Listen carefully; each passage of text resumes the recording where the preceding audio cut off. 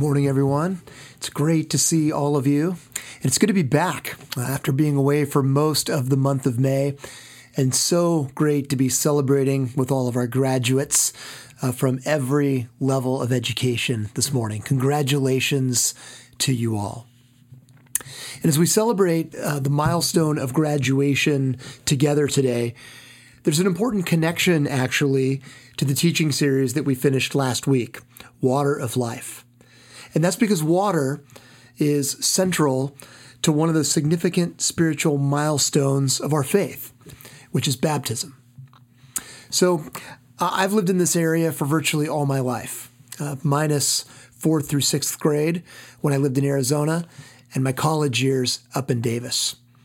And I grew up going to a church not far from here at all, at the First Baptist Church of Los Altos, which is now called Bridges Community Church. Not only did I attend that church while I was in my mother's womb, but I also served on staff there for 7.5 years before Dean Smith and I were sent out to plant the highway community at Palo Alto High School 22 years ago now. You know, we are living in a really interesting time for the church right now. The church in America is in a real time of reckoning, in part due to the disruption of the COVID pandemic, which turned everything upside down, but also because the past 30 to 40 years of evangelical church history are beginning to be looked at historically, which is good and hard and healthy and really everything in between. And as I've been reflecting on the roots of my own church upbringing, it's been interesting. You know, there are definitely things, looking back, that were not the best, but there were also things that were and have been and continue to be foundational for my journey of faith. And one of the things that was emphasized constantly in my church upbringing was the value and importance of baptism. You know, John the Baptist was sent, according to God's divine plan, as the forerunner of Jesus. And everything about him, from his Elijah-like wardrobe that was fashioned out of camel's hair, to the place where he did his ministry, which was the Judean desert, to his austere diet of locusts and wild honey, made it evident that he was acting like a prophet. And his ministry, the baptism of repentance for the forgiveness of sins, was a preparation for the coming of one who was greater. John's ministry was in preparation for the Jewish people to witness the kingdom of heaven come to earth. It was in preparation for the coming of the Messiah. Now, the Pharisees emphasized the importance of ongoing rituals of purification as a way of maintaining holiness. Contact with unclean things made a person impure. And because purity was the way to holiness, the Pharisees baptized themselves often, ritually cleansing themselves with water. John's baptism, though, was fundamentally different. One thing that made it different was that it was a one-time washing, as opposed to something that needed to be repeated for purification. And then another thing that made John's baptism different was that it was an act of repentance that followed a confession of sin. John's baptism was an act of repentance that followed a confession of sin, as opposed to being a ritual cleansing that oftentimes had nothing to do with sin. And so for John, this repentance was important in order to prepare Israel for the day of God's coming. And one of the first things that Jesus does as he begins his public ministry is to travel from Galilee to the Jordan River to be baptized by John. Now, for Jesus, baptism was not about repenting from sin. Hebrews chapter 4, verse 15 tells us that Jesus was tempted in every way, yet he did not sin. And so for Jesus, baptism was important for different reasons. It was important for satisfying expectations about how the Messiah was to be revealed by Elijah. It was important for identifying with the righteous remnant of Israel. Being baptized with sinners was an important act of humility. It was important for identifying with the servant of the Lord that Isaiah's prophecy described. And it was also a moment of anointing. Matthew chapter 3, verse 16 says that as soon as Jesus was baptized, he went up out of the water. At that moment, heaven was opened, and he saw the Spirit of God descending like a dove and alighting on him. And a voice from heaven said, "This is my Son, whom I love. With him I am well pleased." And so, as Jesus came out of the water, the Spirit of God descended upon him. And in one of the few places in the Gospels where the voice of God himself is heard, God reveals Jesus' identity as his Son. And all of that very dramatically affirmed what John the Baptist had preached, which was that after him would come one who is more powerful, who would baptize not with water, but with the Holy Spirit. And so through Jesus' baptism, we see God really punctuating John's preparatory work. Jesus' baptism is an anointing and an annunciation. God's Son is here. The kingdom of heaven had arrived. And so baptism was integral to Jesus' ministry. It was an important milestone. And as we seek to follow after Jesus' example, baptism is an important milestone for us as well, and is something that is richly symbolic on a number of levels. First of all, the waters of baptism are a symbol of the way that we have been cleansed from sin through faith in Jesus. They're symbolic of the forgiveness that we have received once and for all through the blood that Jesus shed on the cross.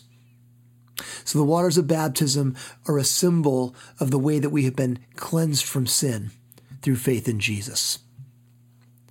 Beyond being a symbol of being cleansed from sin, the waters of baptism are also a symbol of the new life that we have through Jesus. Baptism is a symbol of the new life that we have through Jesus. The act of being lowered into the water and then raised from it is a way for us to identify symbolically with Jesus' death and resurrection. Romans chapter 6, verse 4 says, "We were therefore buried with him through baptism into death, in order that, just as Christ was raised from the dead through the glory of the Father, we too may live a new life." And so baptism is a symbol of the new life we have as a result of Jesus' resurrection. Baptism is also an annunciation. It's a way that we publicly proclaim our identity as a follower of Jesus, and it's also a way that we publicly proclaim our identity as a part of the community of God's people. And so baptism is not only important for us as individuals, it's also important for the church community as we celebrate and are built up by God's redeeming work among us and are reminded in the most powerful of ways of the journey that we are all on together. Now, in addition to all of that, something else that's significant about the milestone of baptism is that it's a reference point for us. Baptism is a reference point. Now, when Joshua was preparing to lead the Israelites into the promised land, God instructed him to place 12 stones from the Jordan River, one for each of the 12 tribes of Israel, at the place where they were staying the night before. And God commanded Joshua to place those stones there as a memorial, so that for generations to come, the Israelites would see them and remember God's faithful deliverance. And in much the same way, baptism is a figurative stone of remembrance for us. Right? It's a spiritual marker of a milestone in our own spiritual journey. And those marker stones are important because they anchor us. Those marker stones are important because they anchor us. And that anchoring feels especially important right now. There has just been so much chaos over the past 2.5 years. And now, we're in this wave of gun violence with another shooting this week in a medical building in Oklahoma, followed by another in a church parking lot in Iowa, and another at a cemetery in Wisconsin. And Lord, have mercy.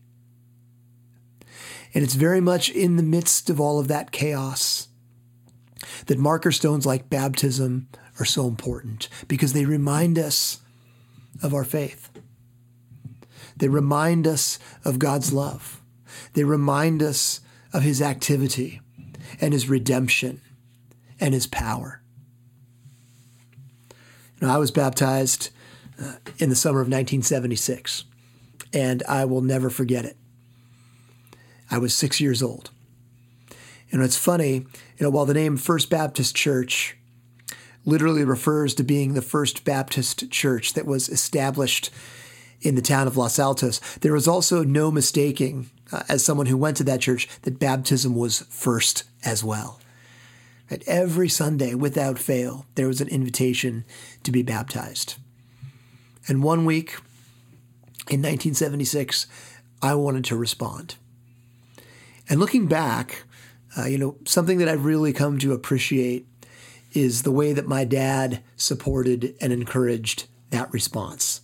It would have been really easy to dismiss the impulse that I had at that time because I was so young. But he didn't do that. And I remember very vividly the night that I was baptized. It was during an evening service, and much like you see here in our auditorium, there was a baptistry high up in the auditorium. And while there are a lot of different details that I remember about the experience, what's most prominent for me was the feeling that I had after being baptized when I was with my dad in the dressing room getting changed. There was just this sense of exhilaration that's hard to describe. My body was literally trembling in the best kind of way. And there was just this sense of joy and peace that I've always equated with a very tangible experience of the presence of God's Spirit with me. One of the most palpable experiences of that I've ever had. And so for me, baptism, ever since that time, has been a marker stone of God's presence. And it's one of the things that has helped me and continues to help to orient me and anchor me whenever things happen that cause me to wonder about that. There's an interesting interaction that takes place between Jesus and John the Baptist in Matthew chapter 3. Matthew chapter 3, verse 14 says that Jesus came to be baptized, but John tried to deter him, saying, "I need to be baptized by you, and do you come to me?" And so Jesus comes to John the Baptist, and John tries to deter him. And he tries to deter Jesus because the whole scenario felt backwards to him. Right? Here was Jesus, who John knew to be the Lamb of God, coming to him to be baptized. And John doesn't feel worthy. Right? I need to be baptized by you, he says, and do you come to me?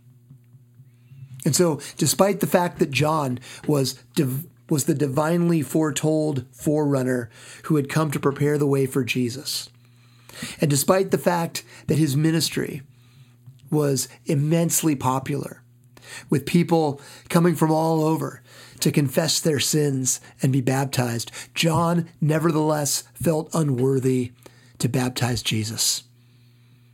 And so he tried to deter him. And listen to Jesus' response in Matthew chapter 3, verse 15. Jesus replied, "Let it be so now. It is proper for us to do this to fulfill all righteousness." Then John consented. Let it be so now, Jesus says, right? For Jesus, John was more than worthy. He didn't need to be more devout or to preach in front of larger audiences or baptize more people or anything else. John was ready now. And now, not later, now was the time for Jesus' baptism. And so we see there that baptism wasn't just first for Jesus. It wasn't just the first thing that he did as he began his public ministry. There was also a sense of urgency to it. There was a sense of urgency to it.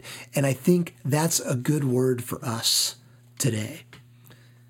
Because baptism can very much be one of those things that, we know as followers of Jesus is important, but for a variety of reasons can be easy for us to put off for later. But Jesus shows us that there is never a better time to follow him in obedience. There's never a better time to identify with him in his life and death and resurrection. There's never a better time to publicly announce our faith. There's never a better time to lay a spiritual marker stone than now. Let it be so now. And so this morning, I want to extend an invitation. And if you would like to follow in the way of Jesus and lay an important stone of remembrance by entering the waters of baptism, we would love to walk with you. And there are a couple of different ways that you can respond to that invitation. First, because baptism can be so easy to put off, in the spirit of Jesus' own urgency, on your chair this morning is an index card and a pen. And if you're interested in being baptized or interested just in talking more about what that might mean for you, just write your name and your email or phone number on that card. And there are some envelopes out at the welcome table. You can put it in one of those envelopes and leave it there, and we'll contact you to start that conversation. But we would love to walk with you wherever it is that you find yourself in the journey of exploring baptism today. Additionally, there's a form on our website as well at highway.org/baptism. And if you go there, you can fill out that form. And again, we will contact you to start that conversation. As Jesus reminds us, there's never a better time than now. So may it be so now. Would you pray with me? Father, we thank you this morning for the spiritual milestones in our lives that remind us of our identity in you, that remind us of our belovedness, that remind us of the beauty of our faith, that remind us of your grace and your goodness and your provision. And we thank you, Father, for the milestone that is baptism. And God, for your calling for us to follow in the example of Jesus, that we might be baptized, and in doing so, be reminded in a deeply rich way of your cleansing of us, of the forgiveness of sin that you have given us through Jesus' sacrifice on the cross.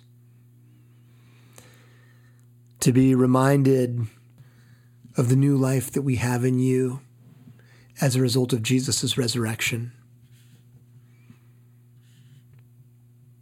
to be reminded of the community that we find ourselves in as we announce our faith. And Father, just for the marker stone that baptism is that anchors us to you. Would you give us courage, God, to be obedient to the example of Jesus? Would you give us courage to act with urgency? And as we identify with you, would you, Father, use us and our lives to be signs of the presence of your kingdom in this place? We love you and thank you in Jesus' name. Amen.